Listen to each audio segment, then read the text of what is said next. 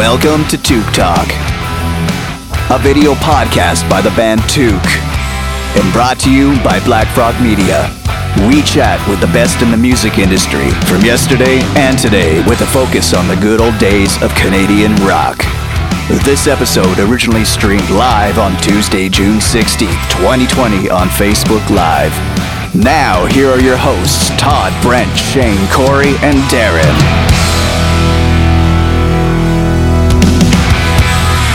Welcome to TOQUE Talk. Hey, we're live.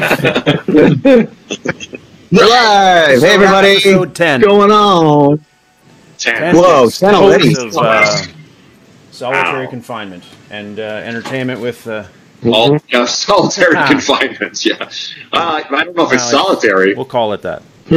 For Brent Fitz it is, because Brent Fitz is in a new basement. I don't know if you know this or not, but he's just been basement hopping all across Winnipeg. I know, basement sloth. That's my new Mr. Sloth.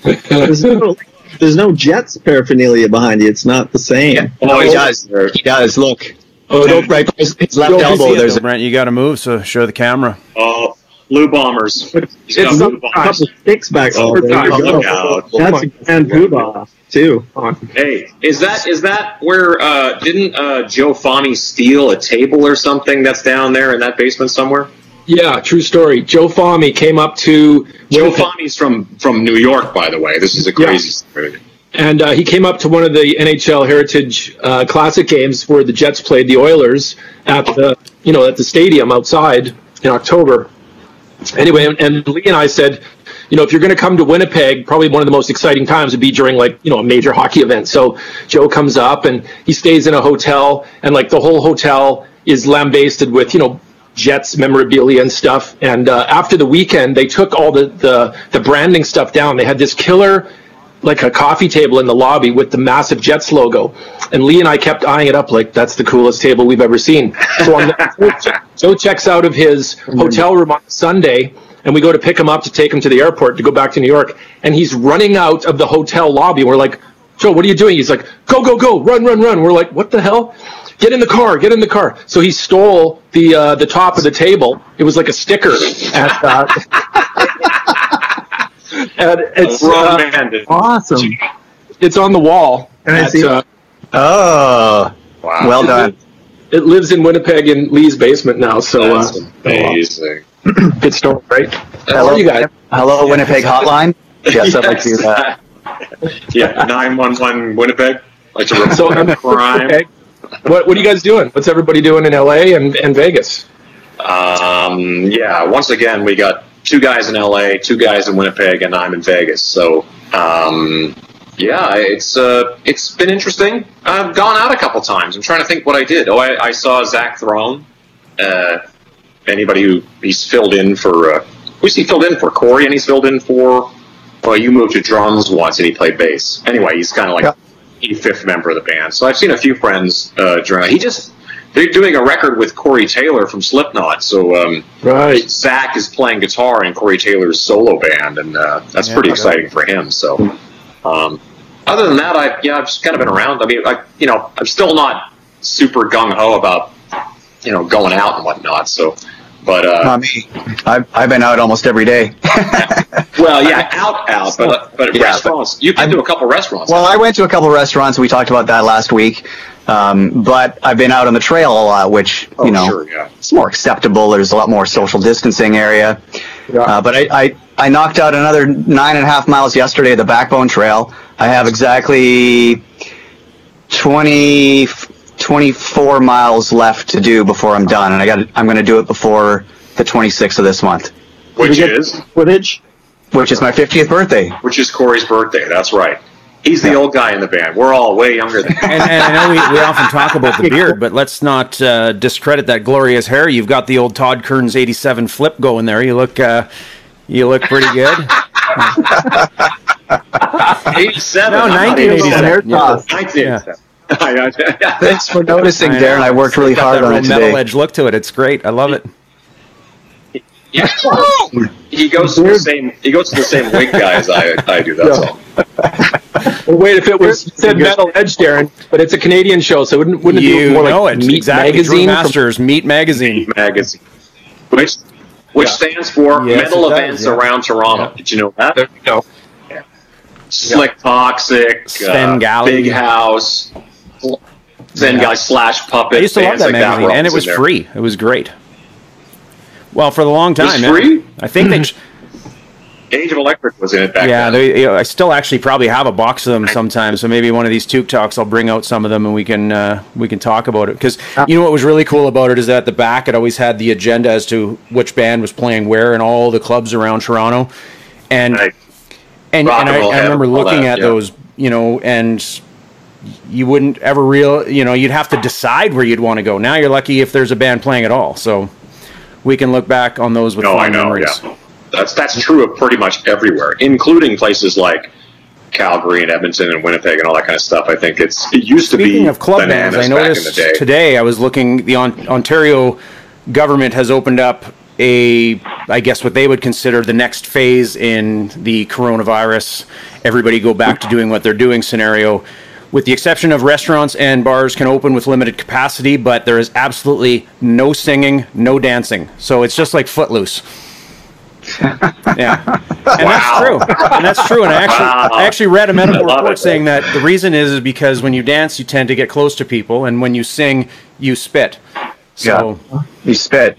So maybe Kevin Bacon can come and release us from this prison. But you know, the thing is I also read a poll that all of the club bands in Toronto don't notice a difference because nobody's dancing. So everybody. Oh. So it's all the same. You know, there's some gigs that have started to open up around here. Yeah, so a couple of friends of mine are starting to gig in bar, doing cover gigs and stuff. Mm-hmm. Really? Like where? Like what kind of places are you? Like dive bars that have bands still. Right. I figured those would be the first. Would be like kind of punk rock places. They're immune to all that stuff. Little. Yeah. Exactly. Yeah. Hey, what about is the baked potato or anything like that happening? Baked potato? That hasn't opened up yet, but hopefully soon. Todd, I heard, though, that Vegas on Fremont, where they have all those stages, right, on Fremont Street, I think they tried, I heard, that, and they shut them down, like, after an hour or something. I read an announcement, and they announced Zoe Bowie was playing, some friends of local friends of ours. So I texted Chris from Zoe Bowie. I'm like, dude, back to work? And he goes... In the course of while he was writing it, I think he got another text or some sort of note that it wasn't happening. So it literally went from like, yeah, dude, it's going to be great. Oh, hang on. I just got a message. It's not happening. So it was really bizarre. Yeah. My sister got called like yesterday or the day before that her Michael Jackson show is coming back in a week or so. The one over here. So that's promising. This all sounds good, like when it's actually in full swing. I guess. Well, it sounds good, but if you're, it depends what side of the. I mean, if it's a little premature, then it's not good at all. But we'll see what happens. I'm very optimistic, but at the same time, like, okay, well, if you say so, let's do this. I don't think anybody's going to turn down going back to work. That's just straight up. Like we're all kind of like, yeah, sure, let's go play a gig. That'd be fun. We should talk about our video again, because we kind of teased to it, because we're almost ready to, we're almost done, right? Yeah. Well, for Canada Day. A live performance on Canada Day via the internet. So by the time we do the live video on Canada Day, maybe they'll be starting to talk about Canada Day being, or live shows starting to happen around then. But in the meantime, we're preparing for a Canada Day performance on a Coronacast, a Coronacast. Exactly. None of us together, but playing together, like in different cities. Playing together from Los Angeles. So talk to Las a little Vegas bit about that. Where is it going to be broadcast, and how people can see it, and what can they expect? I don't know. I don't know either. Is this a secret? You tell us. A professional organization? I don't know. One of our guests, John Donnelly from the Queen City Kids, organized. He usually organizes a show in Surrey, BC, which is basically Vancouver. I don't know why we always. It's beautiful Surrey, BC. We played. I think we played a Canada Day there. What did we play there, Fitzy? 2017, I think. Yeah, 3 years ago. Yeah. So we did one then, and which Lori flew in the day before you played in Toronto with Shania. Yeah, and we had two shows there, and we had a day off in between, and I flew the very next morning after the Shania show, played the show with you guys, and couldn't even help you guys tear everything down, and had to get right back to the airport and get back to play a show with her the next night. That's why I was confused, because Zach Throne was at that gig, now that I think about it. So Shane was probably still doing Japanese. Shane was in Japan, yeah. Oh, yeah, right. Yeah. Cool. So we got a great show today. Yes, I'm really excited. It's the 10th one. We've been working up to the 10th one. Everything else has been, opening act for this particular artist. We might have to stop doing the shows after this because it's going to be hard to go anywhere from this point. Yeah. Top of the mountain, baby. Top of the mountain. It's all down. Hitting the peak. It's hitting the peak. I was nervous last week with Kim Mitchell, but this week I was really nervous because his lawyers got involved in the first 5 minutes. We have major celebrity in the house. Yeah, I forgot about that. Oh yeah, no, I didn't try to do anything fancy because I don't want to deal with these digital lawsuits. Just so that everybody knows Kim was on board and we've sorted it all out. But Facebook is a whole other thing, so we're not gonna push the envelope. Yeah. We just happened to play it. We just happened to play a few clips from some of his videos, and it alerted the Facebook police to shut us down, which was the most Canada. It went from all viewers to only U.S. viewers. It just blacked everybody out, so it's kind of odd. So fun. Does the algorithm catch it, or is there somebody policing it, or Kim's management team has better things to do than to sit around and just watch every possible podcast, But I mean, unless they're a big fan, it must be just some sort of. And to have the ability to shut it down that quickly, I mean, it has to be something. So it was Universal Music Group that I got the message from, so I'm sure they have, across the board. So it was the man. It was the man. Yeah. But more importantly, now we get to kind of hang out. We finally get to break up the sausage party, which is nice. It is. Yeah, which is a nice turn of events. It's always nice to have a little estrogen in the room. I mean, more than the one that I'm doing in my menopause phase here. Anyway, look, why don't you introduce our guest? Take it away. Corey. All right. Well, today we have a very special guest. She is a Canadian legend. She's a international superstar. She's a singer-songwriter. She's a storyteller, and I say that. She's loving this. Just pour it on. She's loving it, I can tell. But the thing is, it's all true. If you go see one of her shows, her music is so fantastic, but her in-between song banter is just as good. It's such a great experience. She's an author, right? She's an actor. She's in a show right now that the title is Her Name. Yeah. Right? So I'm sure you all know who it is. She's also a podcast host. She's won 8 Juno Awards. Yeah. I have such a big list right here. You can see I'm reading because I didn't want to forget anything. But if I don't stop now, it's going to be over. And we're out of time before we get started. I know, yeah. She's received the Order of Canada. That's like getting knighted, right? I know, that's the coolest. She's had 12 albums. She works really hard. I don't know how she's even got time to be on this show with us, but it really leads us to the question: what the hell is she doing hanging out with us? Exactly. This one slipped by her management, obviously. Yeah, exactly. She must be bored. Best of all, she's an animal lover and a vegan. Yay! Yeah. Everybody, please welcome to the show. Yay! Welcome. Oh my gosh, Corey. That's very kind of you. What did I miss? No, nothing. I was just going, who the hell is he talking about? I've been around a while, so it's been great. My motto is don't be afraid to suck.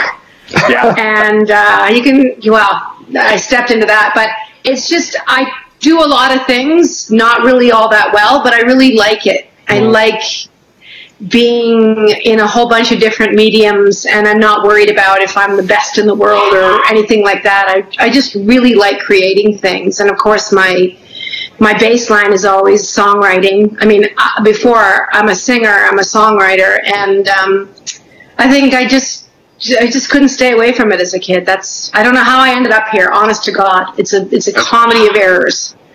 But that's really important. I think it's really cool that you say that, because so many people have opportunities just kind of fall in their lap, and we kind of like I acted in some stuff back in the day. I used to date an actress, and I was always kind of like, when that kind of fell in my lap, I was kind of like, I'm not an actor. I don't want to do this. I'll make a fool of myself. But I had the same attitude, like, well, you know, you kind of have to say yes to these things, even though you might fall flat on your face. But at least you've done it. But I mean, and that's not to say I actually think your acting's fantastic, and I think it's got to be especially hard trying to play some version of yourself. I think that's really fascinating. So I'm so glad I'm not her. I'm so glad I'm not her.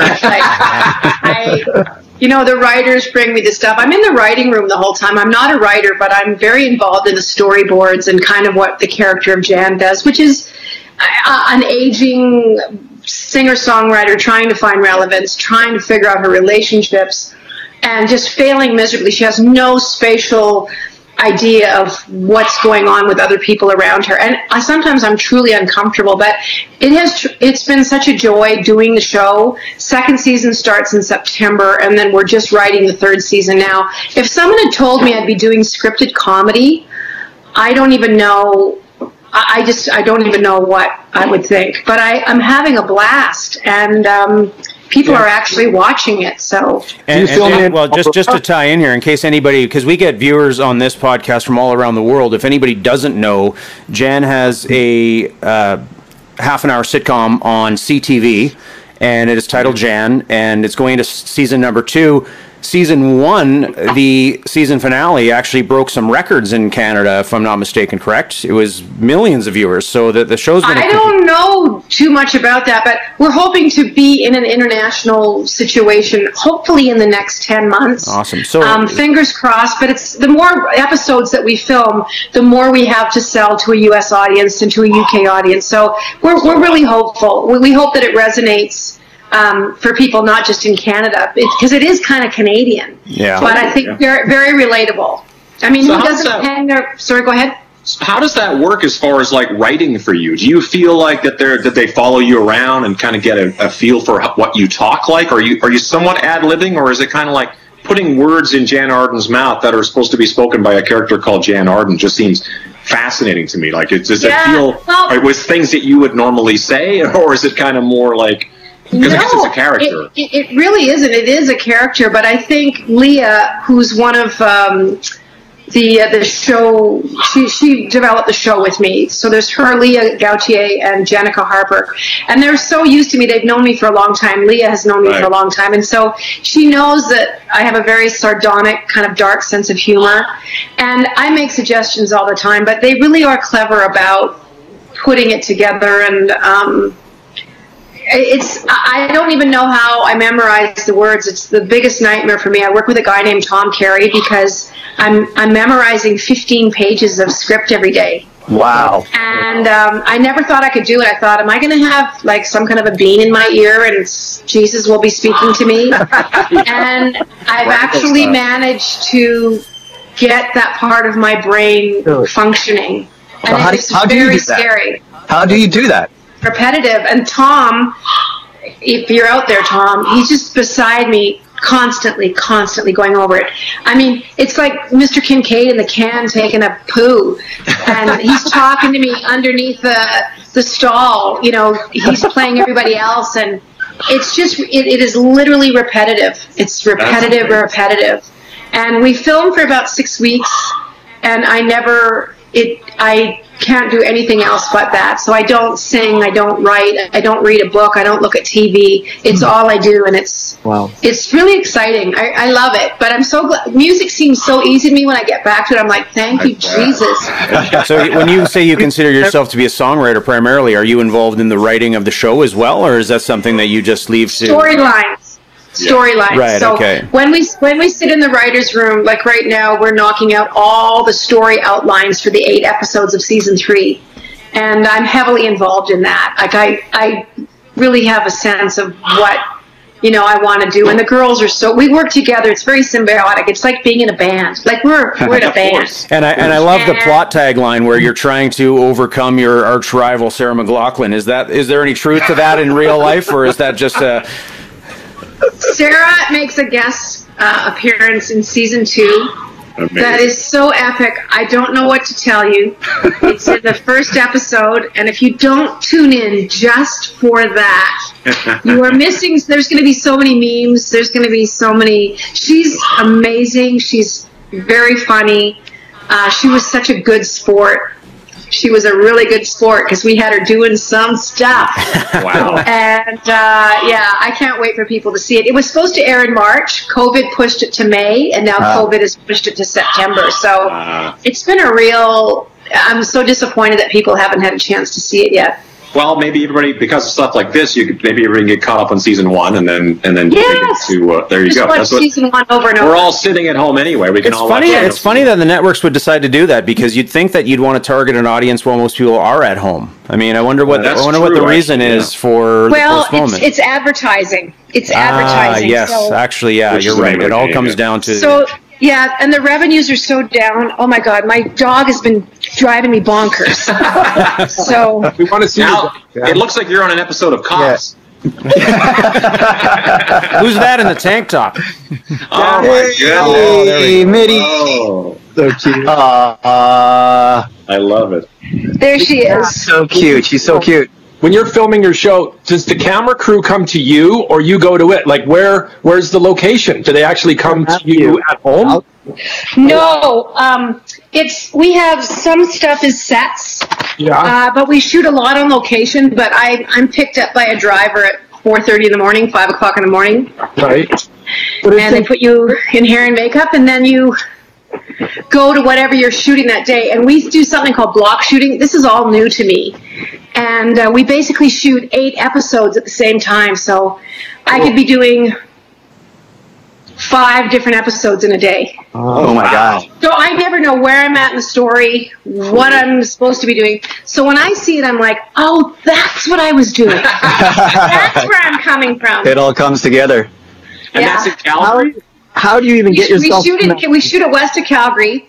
Around a town called Bragg Creek, there's a set out there that our production company has, and they have all kinds of buildings. And some of the stuff is shot in Calgary proper, but we've used colleges and restaurants, and we're really proud that Calgary is actually a character in the show. Absolutely. Because I said, I'm very interested in doing it, but my mom had Alzheimer's at the time, and I didn't want to go to Toronto for months. And I said, I'm up for trying it, but I need to shoot it at home. Right. And which meant Calgary, and I thought they'd shut me down. And they're like, okay, shouldn't be a problem. I'm like, oh my God, I might actually end up doing this. Maybe it's cheaper in Calgary somehow. I mean, television in general or film or anything is all based on like how much money corners you can cut here and there. I don't know. Although I imagine the business in Vancouver and Toronto is probably up and running, so maybe. But Calgary's always had something going on there.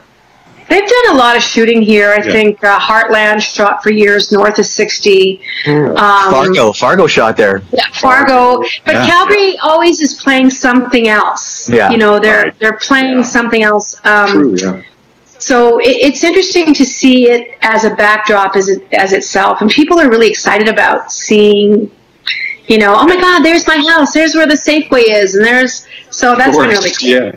Yeah. And do you have any background in acting, or is this, I always wonder this because my comedian friends will suddenly land in a movie and I go, you're an actor now? And I go, yeah, dude, I just kind of landed ass backwards in this thing. And I go, it's so crazy to imagine, because I didn't have any acting background either, and you just kind of like, just say these words. And I'm not an actor. So, but you're surrounded by professional actors, I'm assuming, or very professional. Yeah. Like people that just have these rap sheets that are amazing. So, is there any sort of tune-up that happens? Like any sort of like, hey, you got to do this. You just got to go in cold. That's amazing. Good for you. Yeah.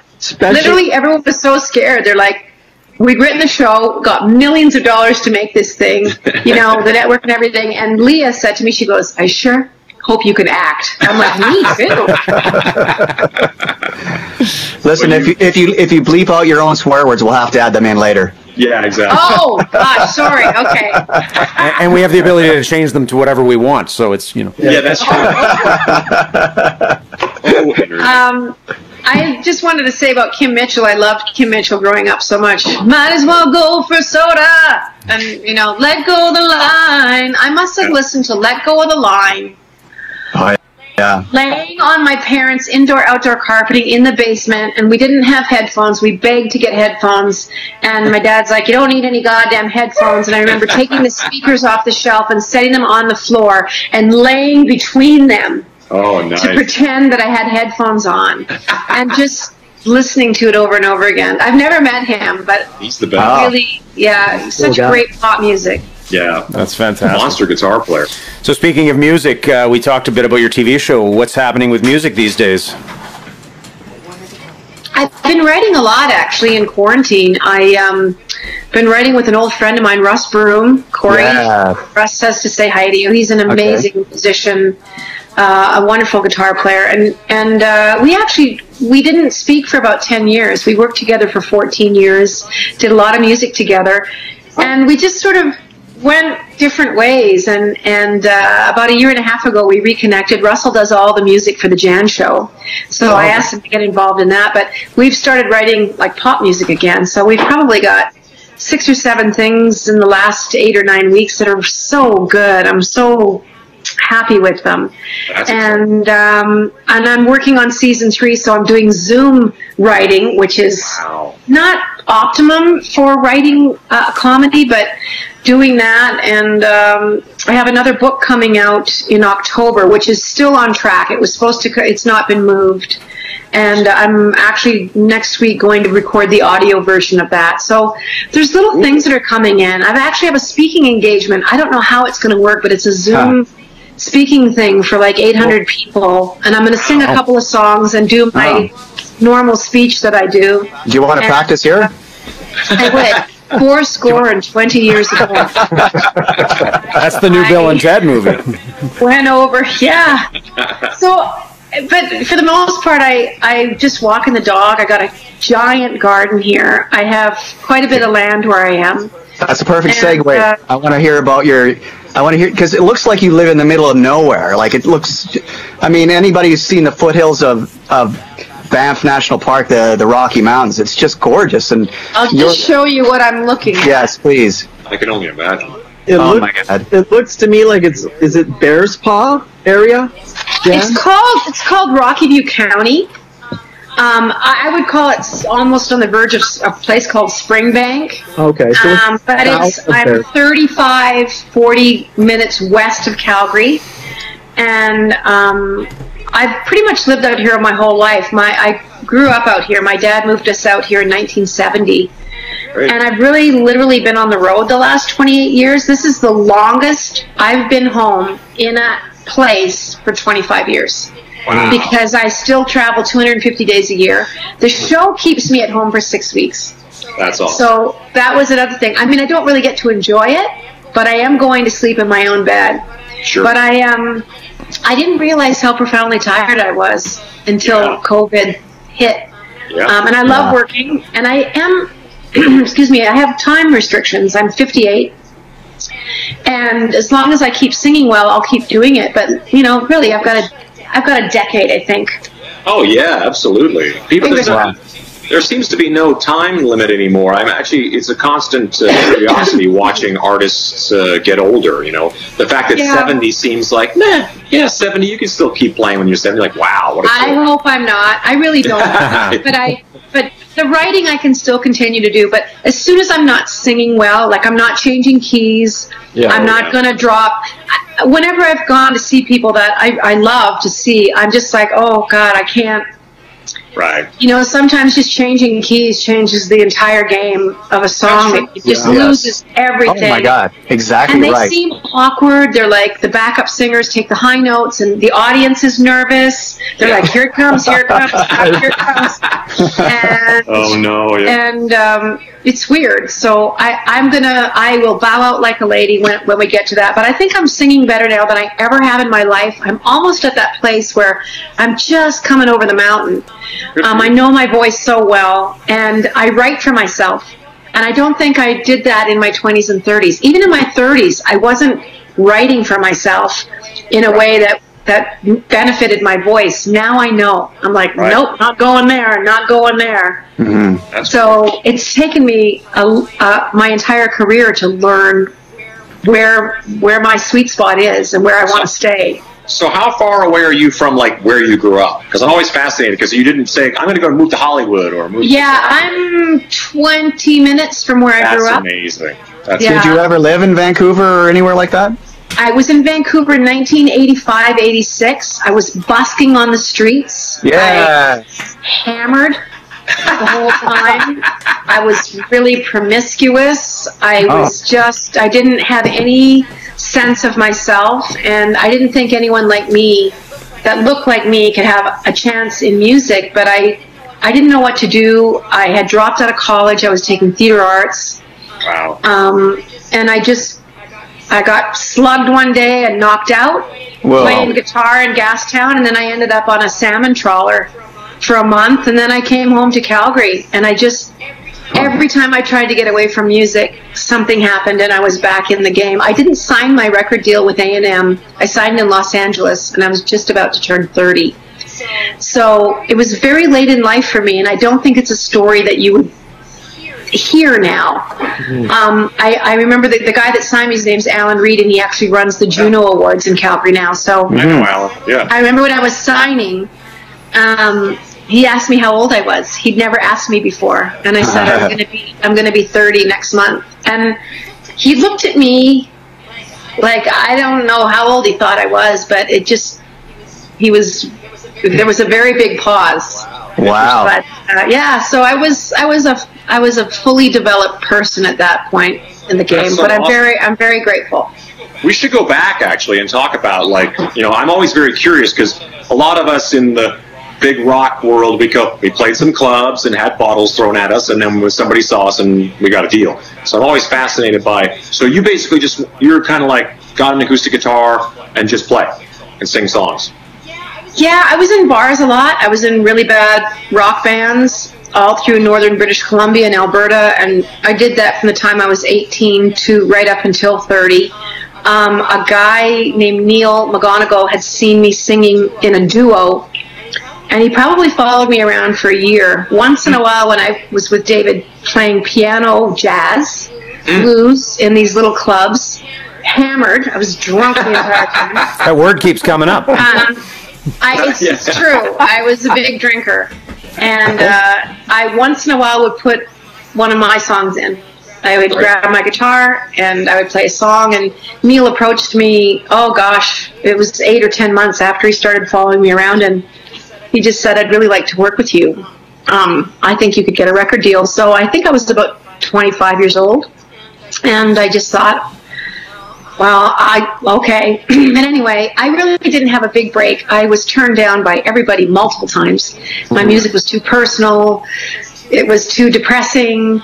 Long story short, Alan Reed, who I mentioned, he had been given a cassette by a guy named Doug Chappelle. I know I'm dropping all these names that mean nothing to anybody, but Doug ran Virgin for years in Canada. Virgin Records was a very successful, huge label. Yeah. And anyways, Doug had got my cassette, and he just didn't know what to do with it, so he gave it to Alan Reed, and he said, I don't know what to do with her. She's pretty good. It's kind of folky. Alan took it. He put it in his car and listened to it a few times, and he phoned us the next day and turned us down. And I was devastated. I just thought that had been probably 20 rejections, 25 rejections, everybody. And anyway, the next day, Alan's fiance broke up with him and ended their relationship. He was 26 years old. He was looking to sign Nirvana. It was 1992. Pearl Jam was happening, the whole West Coast music scene. And here's me, like, da-da-da-da-da. Yeah. Anyway, he took some time off, and when he got back into his car, my cassette was still in the deck. And when he started it up, a song came on called I Just Don't Love You Anymore. And it was just me playing my guitar, and Alan said, I understood what you did. And he phoned Neil back the next day, and he said, I don't know if Jan will ever sell a record, but I'm going to sign her, and I've been with them now for 28 years. Whoa, that's crazy. Yeah. That's amazing. So you talk about your music being that. You talk about your music being that personal. Is there one that stands out overall that you would consider to be the closest to your heart, or is there just kind of something from your perspective that stands out over that career?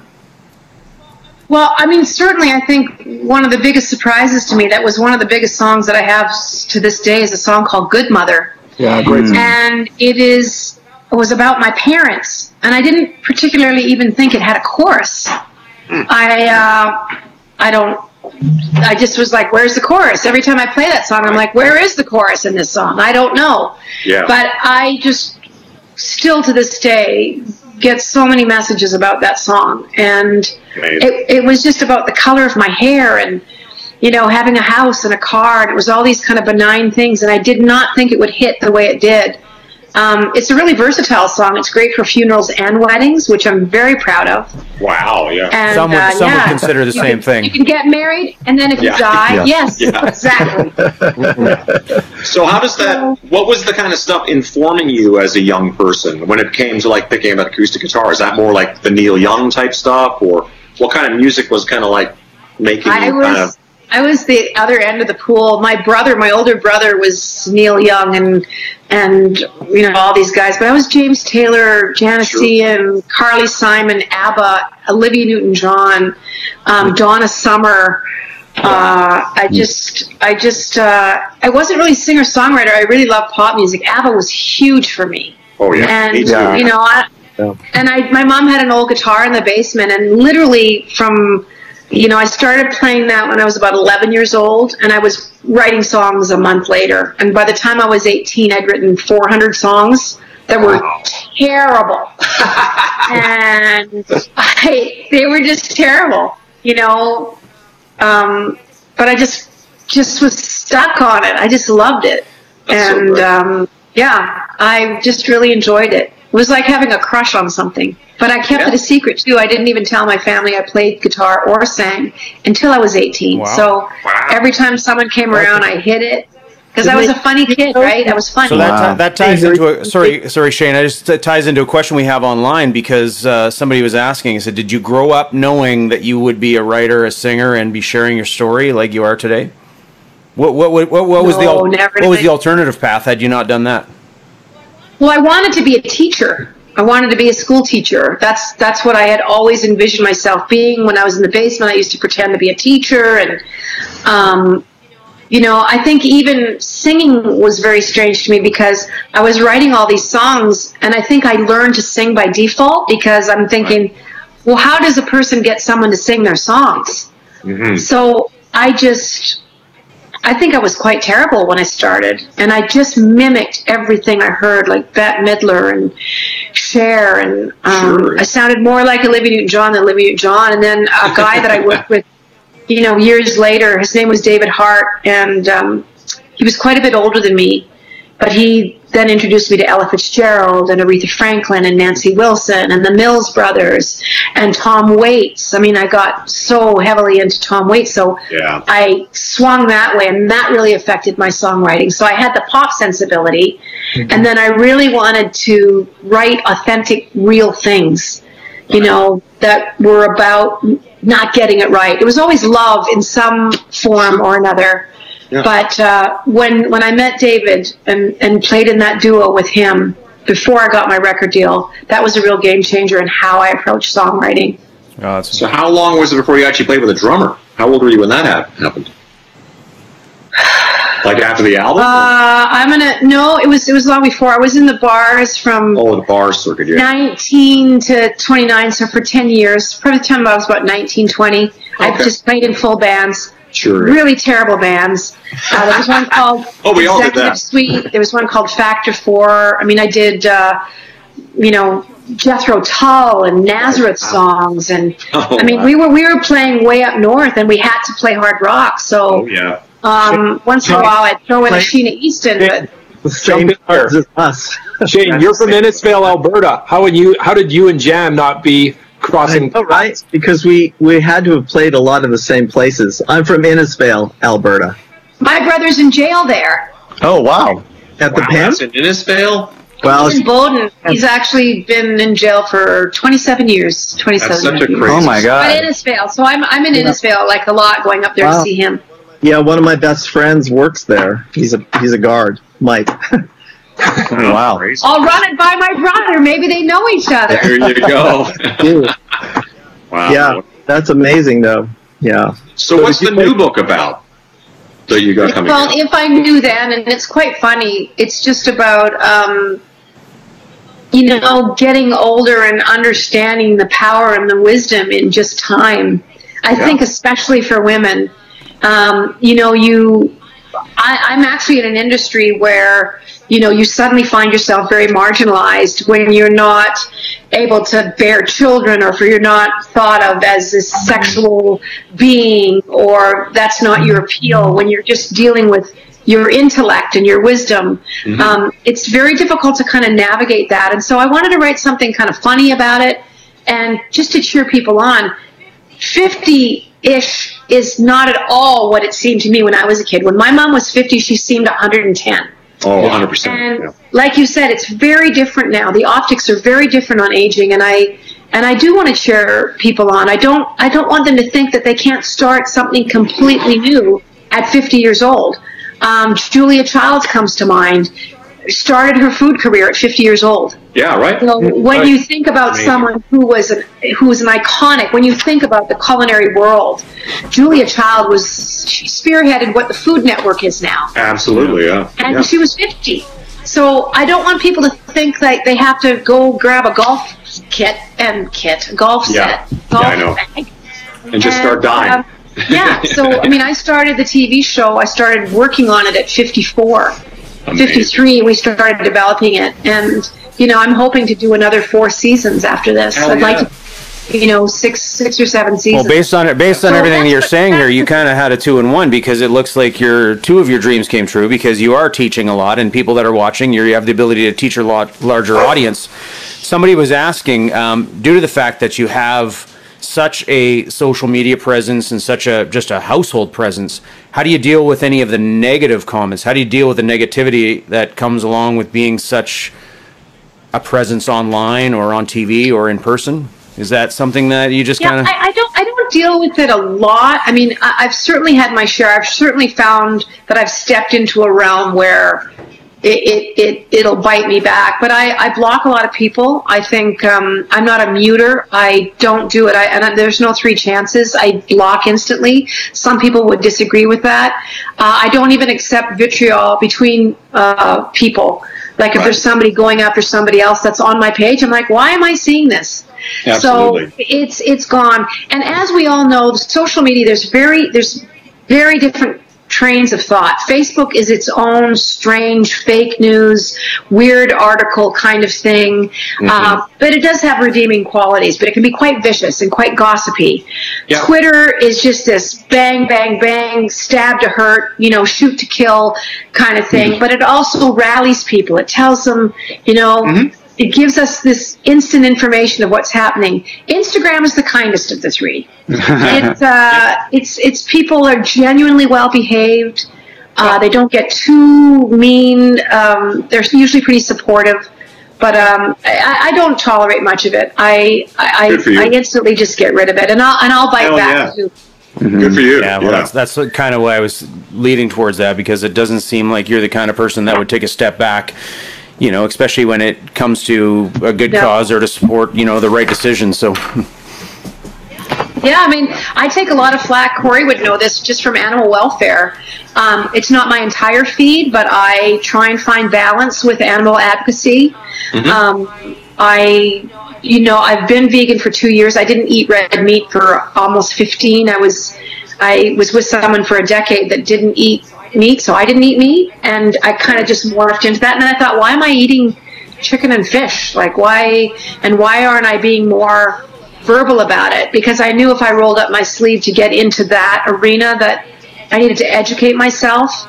But it's getting there. I think I pick my battles, surely, but I'm proud of it. I'm proud of the fact that a lot of people say, listen, I'm doing 2 plant-based meals a week because of you. They're like, oh my gosh, if Jan's doing this, and people are stepping up and signing petitions for me. That's amazing. It's interesting work, and I'm glad to do it. I don't want to just be complacent. And we've learned that this last month. Exactly. Yes, do you have animals on your property, by the way? No, it's because I travel so much. I mean, I would love to have animals. I used to have a couple of big farm dogs that were my parents, but they're all gone now. The parents are gone. My last big dog I put down in June of last year, but I'd love to get another big dog, and I think it's doable. Like I think the way I travel now, I could probably get the big dog in there somehow and get another rescue. But Liddy's almost 12, so but she can come wherever I go. Yeah, I mean, I'd love to have animals here. I'd love to have a couple of horses. Yeah, for sure. I've definitely got and a topic that touches all of our hearts, I'm sure, here. And let's not everybody just take a couple of seconds back to acknowledge the fact that you said rescue. Your favorite breed being rescue. That's obviously the best way to go about it, correct? Yes. The only way to go. Oh, absolutely. So anybody watching out there that's considering, that's the way to go. Yeah. Yeah, COVID has been really bad and really great. I always think that good things come out of bad things, but rescues have literally been emptied out with people taking pets. I mean, yes, it'll happen again, and there's probably going to be some returns because people are knuckleheads, I had them but hopefully they'll fall in love with the dogs that they have, and that won't be the case, the overwhelming thing that happens. So, yeah, people are just, the internet has been magical for animal welfare. It's been magical for them to see where they get their proteins from and how it works and what it's doing to the planet. COVID's been magical that way. It has shone a light on a lot of issues. It has. So, it's going to be very cool to see how we go forward from this and how people are going to position themselves. I want to be on the right side of history. I just do. Yeah. We all do, I think. It's a lot of people, when they go vegan, they say the only bad thing about it was that they resent not doing it sooner. Would you also say you would fall in that category? Very much so. And I don't know why. I was raised, in Innisfail, and we were in cattle country, Yeah, absolutely. And my mom, we had beef. I'm going to say 4 or 5 times a week, and when it wasn't beef, it was pork. I had chicken was, if we have to have a chicken, we will. But I do resent that. I used to buy packages of Black Forest ham. I don't know why the disconnect was there. I don't know what to blame it on, a busy life or this or that. And I loved pets. We had rabbits, we had geese growing up, we had birds, we always had dogs. My mom was the kindest person, but they hadn't made the connection. But my mom, as she got older, she would not eat meat anymore. And when she started getting Alzheimer's, she's like, I'm not eating that. Oh, wow. And, so then I just started really going after it. It's a learning curve. And I didn't want to make myself, unwell, but it's the easiest thing. It's easier than eating meat. It's easy. Yeah, absolutely, yeah. No, I'm the same boat. Corey and I are both in that. Good for you. I mean, Corey has always been very inspiring to me. His social media presence and it just was wonderful of the way people approach it.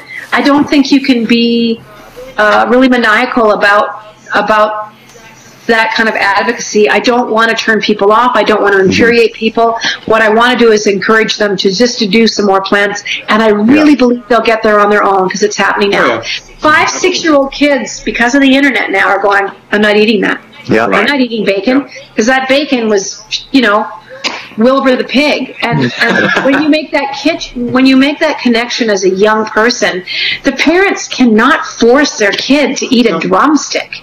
No, not at all. Yeah. When they're like, I want pasta, Mommy. I don't want that. I want tomatoes and they've come a long way, man. Vegan food. Well, and with the prices of beef in Canada nowadays, I mean, it doesn't take a genius to figure out that there are alternatives. But this leads me to believe, and I mean, we don't like to make this a too much of a political show, but sometimes I often wonder because I mean, I admit I'm not vegetarian or vegan at this time. I know, right? But I'm sure there's other on this panel, and not because, but I'm an animal lover, and I know that I definitely respect the fact that people say that when you say you love animals, the idea, the ideology is just that cats, dogs, household pets, but it's not the case. But how is it that you, being in Canada and live in Canada, because this is what I often wonder, is that when you live somewhere where you can grow vegetables and have a garden year round, et cetera, that makes it a little bit easier. How do you maintain that lifestyle living in Canada and, being in winter climate when some of that stuff is not always accessible? Corey, you can chime in on this too. I mean, I don't know. I'm just... Yeah, contrary to what you might think, I mean, we're living in a world now that, obviously I don't live by the 100-mile rule. I don't have a greenhouse. So, yes, I'm eating produce from Mexico. I'm eating produce from South America. I'm eating a lot of produce from California. I'm about to start eating a lot of stuff from British Columbia. I'll have my own garden. I've already started kind of eating the greens and things that are coming up. That's pretty quick. And but I will have enough root vegetables and things like that from my garden here to last me until March of next year. Easy. Wow. And let's face it, the things that people consider proteins are meat, which starts decaying immediately upon being killed. And the plant-based version is beans. And beans will last forever. Yeah.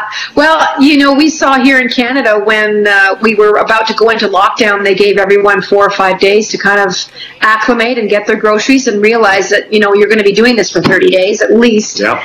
The beans were gone. So people knew. Yeah, they know. They knew once the meat was gone, it was just like every bean, every legume, every piece of pasta, rice. Of course, the flour went here, as I know it went in the States. People realized, and I think what happened too, another magical thing, the home meals started being made. And people didn't have access to chicken 4 days a week or fish or this or that. They were making really great meals with beans, with pastas, with lentils, vegetables, things that we were still getting. But there's nothing in Canada we can't get. I mean, we're getting really exotic fruit. There's stuff that flies in from Hawaii, every second day. Yeah. I don't think I've ever not been able to get an avocado in this country. And we don't fucking grow avocados in Canada. Right.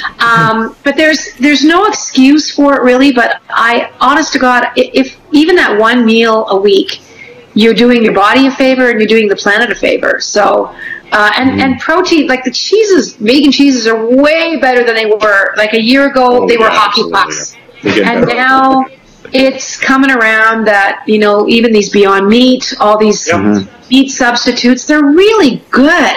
They are, yeah. So, and let's face it, I think almost everybody on this planet is vegan at heart. Nobody wants to see an animal suffer. Nobody wants to kill their own food, right? But if we put it behind a wall and let somebody else do it, then it's fine. But so the fact that nobody wants to see that happen to animals already means that we're vegan at heart. But we just have to align our actions with our morals. Yeah. It's, the end game is that, an animal does die. And there's too many of us now. I think, people talk about human beings being carnivores, and they talk about we've always eaten meat, and our brains got bigger when we ate meat. And I'm not disputing any of those things, going back 100,000 years. People worked very hard for their proteins. They often didn't have a protein for 6 months because they couldn't catch it, they couldn't kill it. They were exhausted from hunting for 2 weeks. And further to that, there was a ritual, there was a kindness, there was a beautiful appreciation of the animal. And everything was used, their hooves, their sinews for their clothes. It was not what we're seeing now. For example, a lot of slaughterhouses took a hit with COVID-19 because of the unsanitary conditions, people working shoulder to shoulder. Yeah. You have to understand, processing 4,500 animals a day, large mammals that are funneling in, means you're killing one every 3 seconds. And, these guys that stand in these lines, there's no ritual. And I think that's what's missing. So when you buy your package of pork chops, I understand that, and I'm not admonishing people for what they eat. I get it. I lived that way for 55 years. But when you make the connection, then you feel the fight. You feel the fight in your heart. Yeah. It starts tugging at you, and you're like, I don't need that. Yeah. You know, I have. But that's what I'm talking about. Is the ritual, the gratitude. You know, when people killed something, they would get together and pray over this animal, pray for its soul. You cannot do that when you're feeding 5 or 6 billion people animal proteins. There's no time. So going back, and we're gonna segue off of this because I didn't want to miss a story that Brent, you were talking about when we were discussing what to talk about.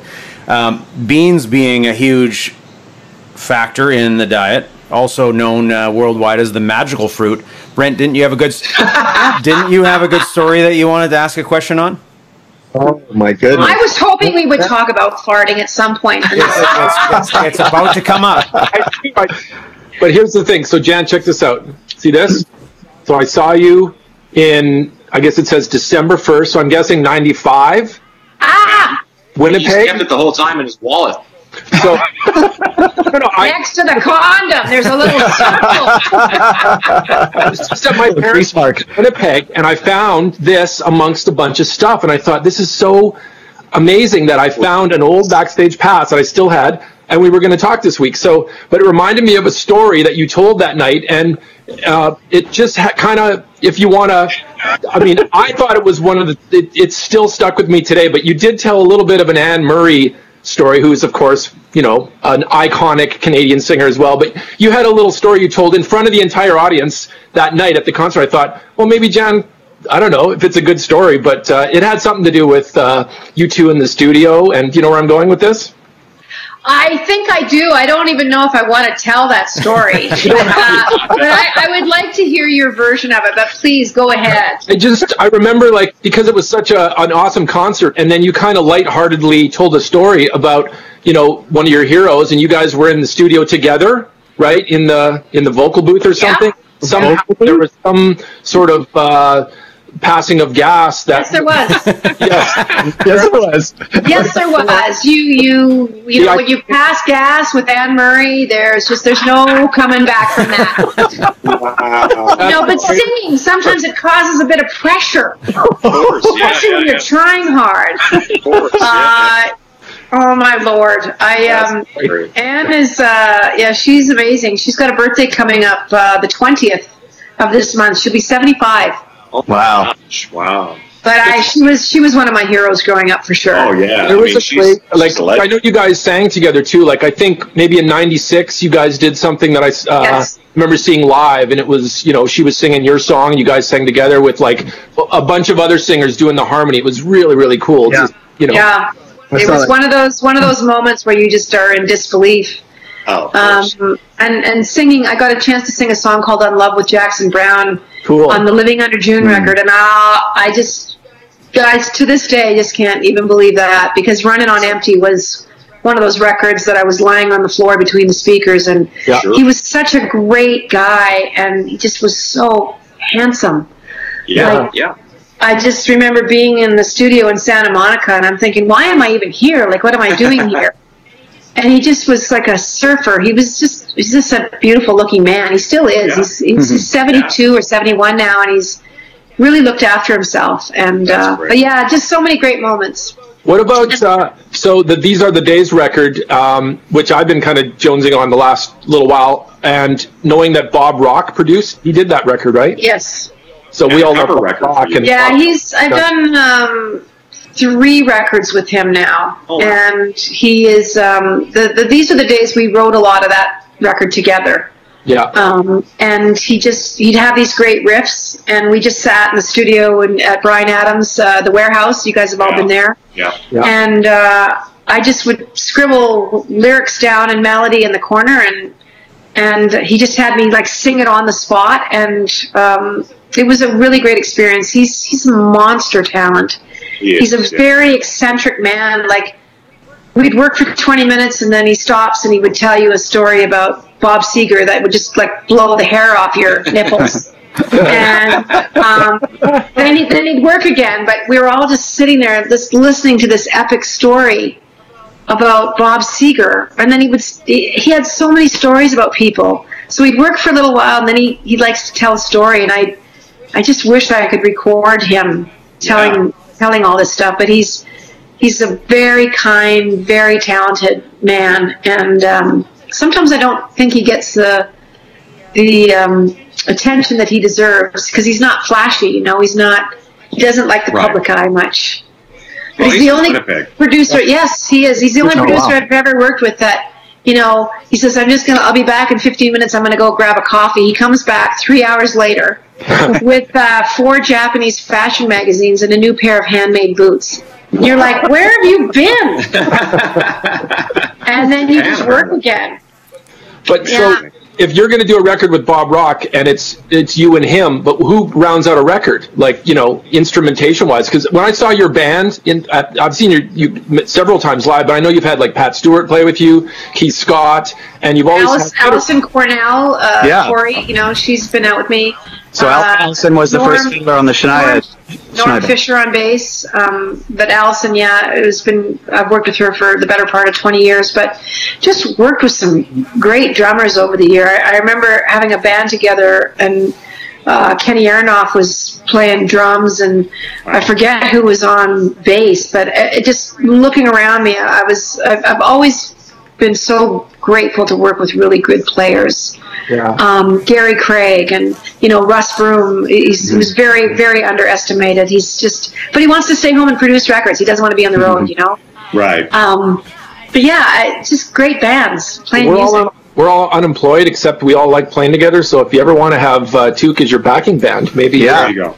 Yeah. I'm so down with that. You know, we should do We Are the World, maybe. There you go. Or Tears Are Not Enough. Oh, we want Tears Are Not Enough. Come on. Tears Are Not Enough.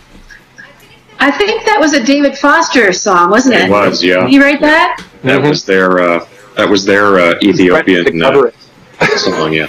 I don't know where. I mean, I was supposed to be on the road until the end of this month, but it looks like they're starting to plug things in April, May, June next year. So we'll see what that looks like. I know there's some people running around doing concerts at drive-ins, and people are there with their cars and kind of doing stuff like that. I'm grateful for the time. Yeah. I'm just gonna sit back and try and take in the lessons and think about what kind of person I want to be going forward. And I'm actually really relieved that stage is not my life. My happiness is not contingent on constant adulation. I'm out here by myself in the trees. I've been single for 4 years, which is the best thing that ever happened to me because I wasn't single for 30 years. I just went from one to the next to the next, and so this is just, I think I'm just coming out of this fog. So I'm grateful for this time. I think it's a really special time in history to reevaluate what, you know, I'm not what I do.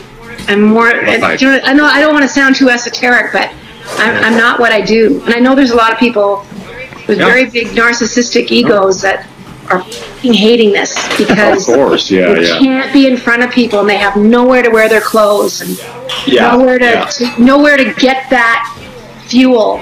Yeah. And, well, that's what Instagram's for, I suppose. Yeah. But for some people, it's just not it. We'll see what happens. I mean, they're opening up stuff now, and like you said, in your the preamble before I came on, when I was in the green room. Oh, you listened to that? You guys were. I didn't think anybody listened. Yeah, of course. You guys were talking about, you know, having instrumental shows, but they wouldn't allow singing. What? Because you're spitting on the Ontario government has said that there's no dancing or singing in any restaurants or clubs. It really is very footloose, isn't it? Yeah, it's save us, Kevin Bacon. Yeah, save us, Kevin Bacon. Well, what do you guys think? Do you think we'll be out in front of people like next year early? I think the fascinating thing to me is that actually, I remember saying to a friend of mine, I go, dude, there's punk rock clubs that'll be like, you know, just don't even care. They'll just start booking shows. And I've got friends in Nashville. And, you know, on Facebook, he's posting a picture of, or maybe some video, I can't remember what it was, of just a gig. And I go, oh, this must be from last year. And I go, no, it's like 3 days ago. So there, you know, so if you are booking, and Fremont Street here, I'm in Vegas, Fremont Street, the whole outdoor thing they have there. Yes. There's like 4 stages, so bands can play and entertain people. And right now? Well, currently there's no bands playing, but my friend was there the other night, and he said, it's as if nothing is wrong. Because people are out, it's Fremont Street in Las Vegas, and everybody's just hanging out. And I'm like, oh, wow. Well, I guess we'll see. Well, let's not forget, just like we talked about, there's a shit ton of bands that are not affected by the 50 capacity rule at all. I mean, well, that's true. Yeah. That's business as usual for a lot of these guys, right? I mean, so that's fine. But well, it's a weird thing to consider because there's been talk about like, oh, then we'll take Rogers Arena and sell like a third of the tickets and space every day. I go, that doesn't financially work for anybody. The vendors or like the band, the crew, that's not a thing. And I go, it's just basically on hold until, that level. I was just talking. I was at the studio the other day. And big groups like Slipknot and Five Finger Death Punch, friends of mine kind of flow in and out of these bands, and none of them can tour because they only play hockey arenas or stadiums. And so anybody at that level is all, but it's sort of more like you can't stop people, I suppose, once they decide there's people out anyway on these, on Main Street or Broadway and in Nashville or Fremont in Vegas, put a band up there, I guess. What difference does it make at this point? So I think it's going to happen quicker than we think, unless there's a giant second wave that shuts, that all down too. We'll see. It seems to vary country to country too of how people are doing. Yeah. I know in Canada, even provincially, it's so different in the East. Like the Maritimes have done incredibly well. Sometimes they have like 1 or 2 cases and no deaths. But I think we've done pretty good in Canada as far as it goes. But, there's some places that are just in the middle of it now. They're just swinging the bat hard. Sure. Their hospitals are overwhelmed. Like when you look at South America, what's happening in Brazil and Argentina. And, they're kind of where Italy was 6 weeks ago. Right.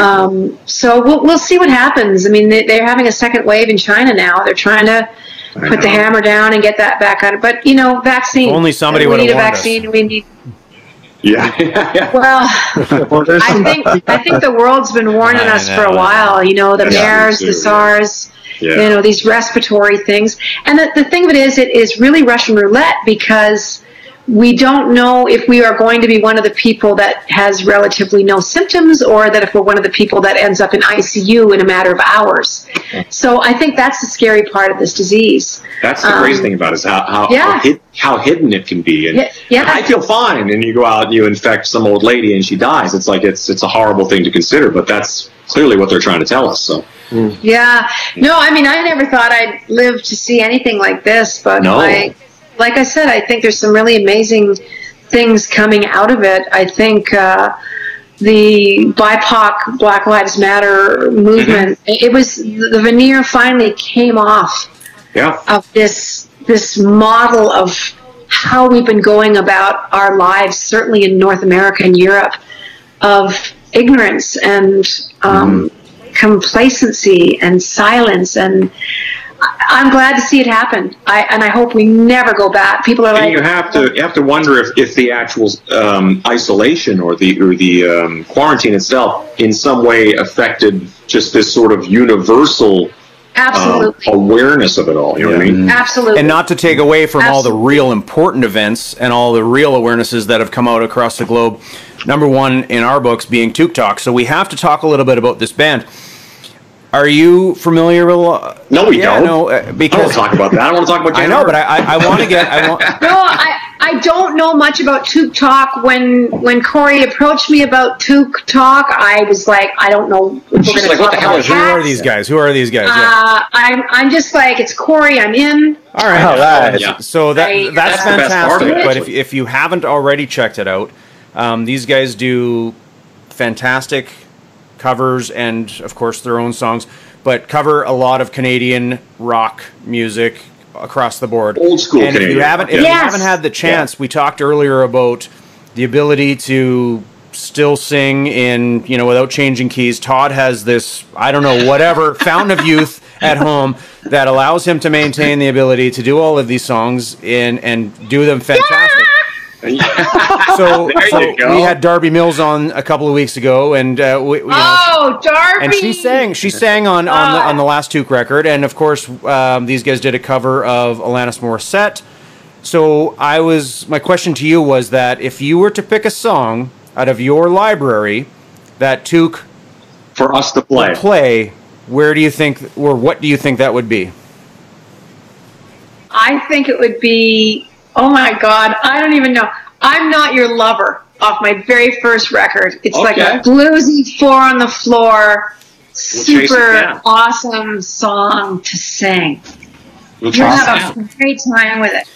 I'm Not Your Lover. Because there's very few male singers in the world that can actually sing female leads and do it justice. Todd Kearns being probably the top of the list. Todd, I have no doubt in my heart and mind. None whatsoever. Thank you. Well, I hope I don't ruin your song. It's basically every time we ruin my songs. No. People normally just lay down when they come to my shows, so I don't know.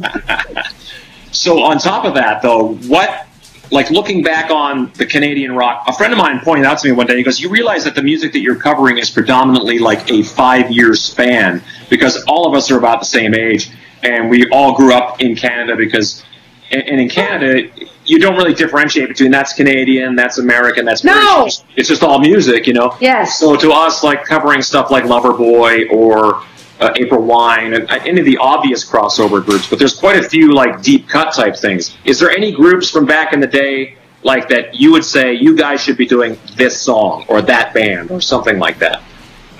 I'd be very curious. Alberta has a totally different perspective too.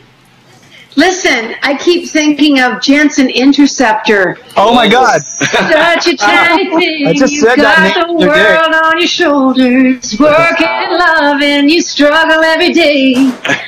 Wow, that's worth the right submission right there. Right. To hear Jensen Interceptor. Like I saw them in the bars. They just were killing it. Where were they from? Where was Jensen? Edmonton. Really? Wow. Yeah, crazy. And I think they became the Models or something like that afterwards. Do you remember the band The Models? Yeah, I saw the Models. I saw the Models open for Pat Benatar. Wow. Oh, okay. My first concert of all time was Kiss with Pat Benatar opening for them. Whoa. In 1976. So that tour, what tour would that have been? I lived. That's like Destroyer. 76. It would have been right out of the gate. Yeah. I was 15. It was crazy. Pat Benatar was so badass. Like she's still great. Yeah, she's still amazing. Yeah, you're right. And Hollywood. Did you do any songs from the woman Toronto? Hollywood that was in Toronto? Yeah, we did. She was supposed to be on the show with you today, to be honest.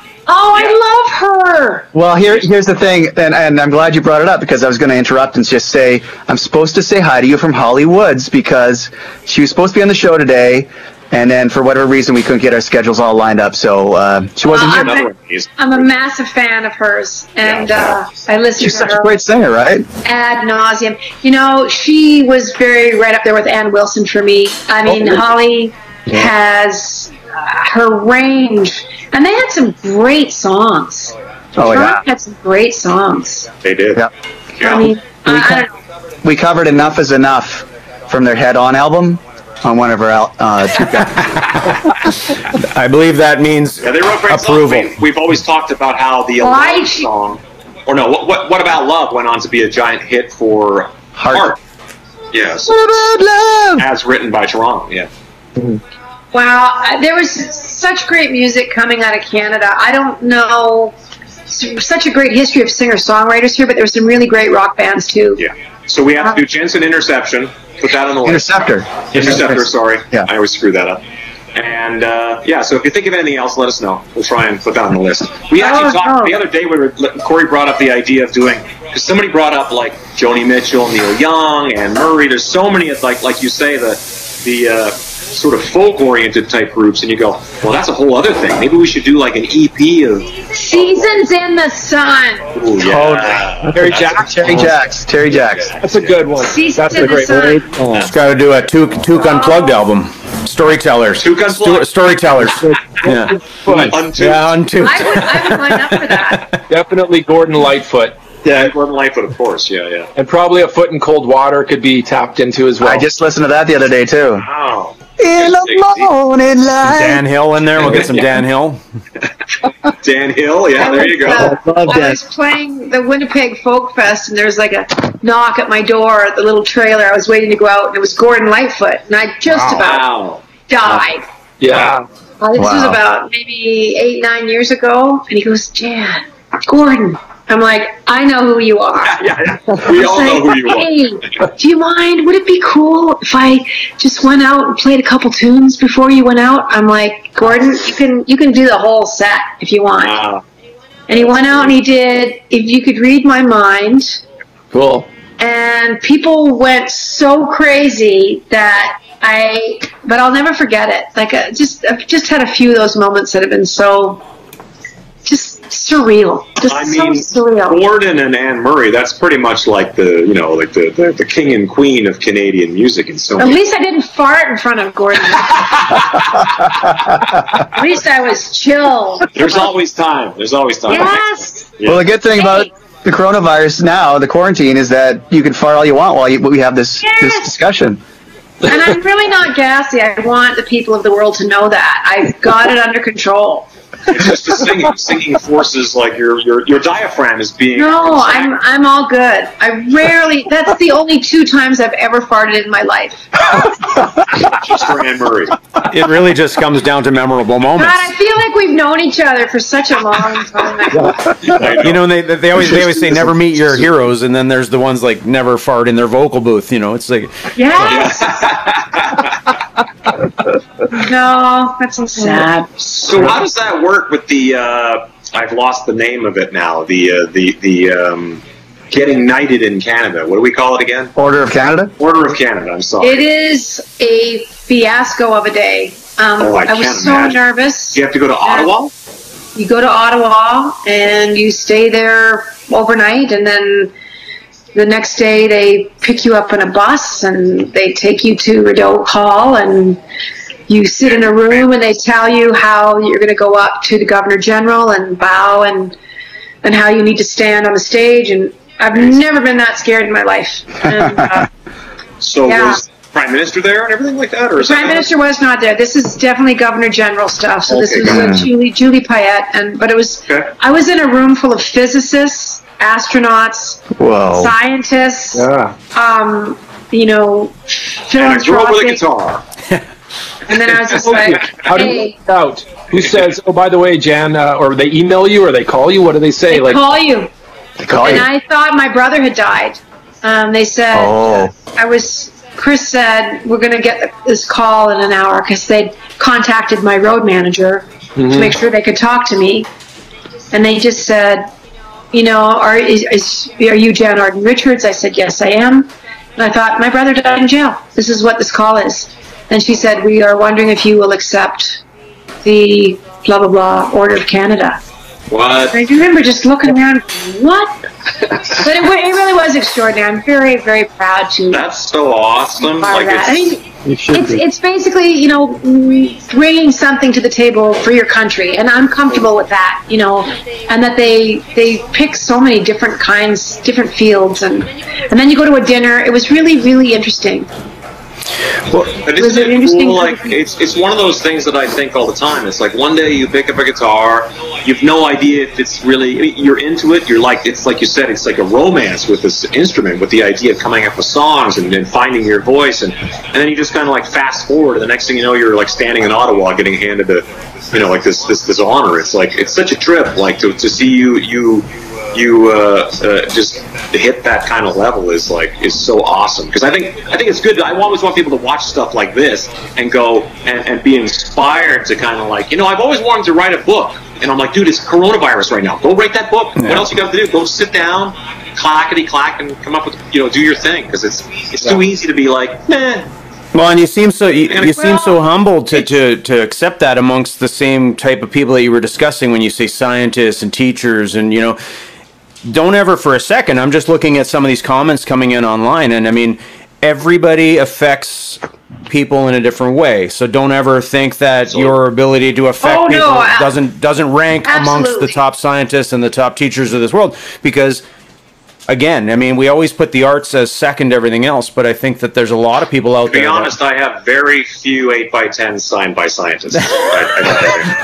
Well, Another thing COVID shone a huge light on was how important the arts and music is. Yeah. Musicians and artists raised millions upon millions upon millions of dollars for food banks, for blood, for, the Red Cross, for every kind. I mean, when you saw the fires in Australia, who came together? It was artists on a stage that raised $500 million for the Australian relief, for the animals being torched and the beautiful land and the people that needed help and lost their homes. Musicians, artists, dancers, people, storytellers, actors, actresses have been at the forefront of cheering people on. When you think about what people are doing at home, they're watching television in an unprecedented way. They're streaming things. I mean, the content that people have absorbed just from Hulu, Netflix, Disney, whatever. And that's all people that are storytellers. Those are the artists of our world. And I think people realize now, take that off the table, it would have been a very different corner. Absolutely. Can you imagine if it was back in the day, like with we just staring at a fireplace for 3 months? It's like, you really have to exactly. But then that fellowship between science and art, which gives us the ability to sit here and do this and be in different corners of the globe and to speak in real time and have people able to watch and tap their comments. We're living in a time that is 2020 will be remembered and on the map of humanity 1,000 years from now. And here we are in the middle of it. So what are we going to do? Totally. We just have to be better versions of ourselves. Yeah. Well, the irony they say is hindsight is 2020. That's my Ron McLean segue there. There you go. Yeah. Ron McLean is a hockey guy, just in case anybody's not. I've done gigs with Ron McLean. I've done charity gigs where it's me and Ron. Oh, that's so cool. Amazing. That's so cool. Yeah, having fun and making jokes, and I think I did the Stampede Parade with Ron. So let's touch on that for a second. You've done so many things. Is there anything that you have yet to accomplish that you want to do? Yeah, bucket list. I mean, don't laugh at this, but I really would like to get a metal detector and go to the fields of England and find treasure. Oh. You think I'm treasure kidding? Or no, I'm not kidding. Relics or treasure? My friend, relics, either or. And I'm really archaeology fanatic, and I would love to be on a dig. Maybe an old lady with a hat and with my brush and my little shovel-y thing. If you pitch that to the right network, that's a reality show or like a documentary series. That's your network. Yeah. I would love to do that. We'll come along and help you carry your shovels. Play music. You guys can do like the Mad Max Fury Road, the archaeology edition. That's a History Channel You can be hooked up to stuff behind me just playing, and I'll just be digging. Somebody write this down. Yeah, I know. I'll spray my teeth silver, and I'll just dig. That's actually the name of the show. You could actually just stand there with your little shovel and bucket, and it'd be Jan's Bucket List.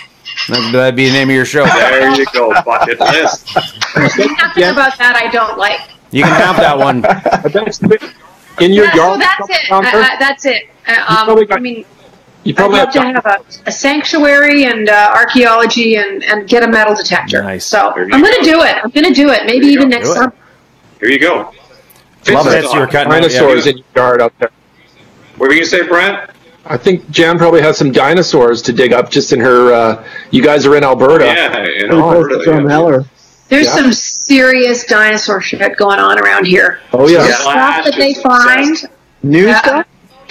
Oh yeah, they're finding. They have so much stuff that they found that other people have found. That they take to the Tyrrell Museum. Yeah. It's impossible for them to unpack it, to clean it. Wow. To use it. I mean, they're taking the best of the best now, but there's hundreds and hundreds of bones and teeth and finds and Is there an actual Albertosaurus? Am I crazy in saying that? Yeah. I think there is an Albertosaurus. Oh. Isn't that the name that they give to everything before they discover what it is? Or am I mistaken on that? Probably.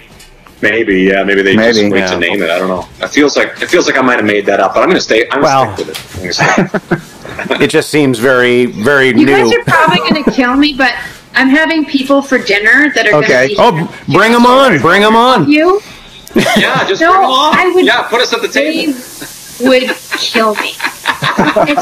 Just so everyone's out there in quarantine, it's 2 people that I've been spending some time with, and we're still like really careful. We don't even hug when we come in the door. So. Okay. Yeah. But I didn't want people going, oh my God. Fair enough. So let's wrap it up.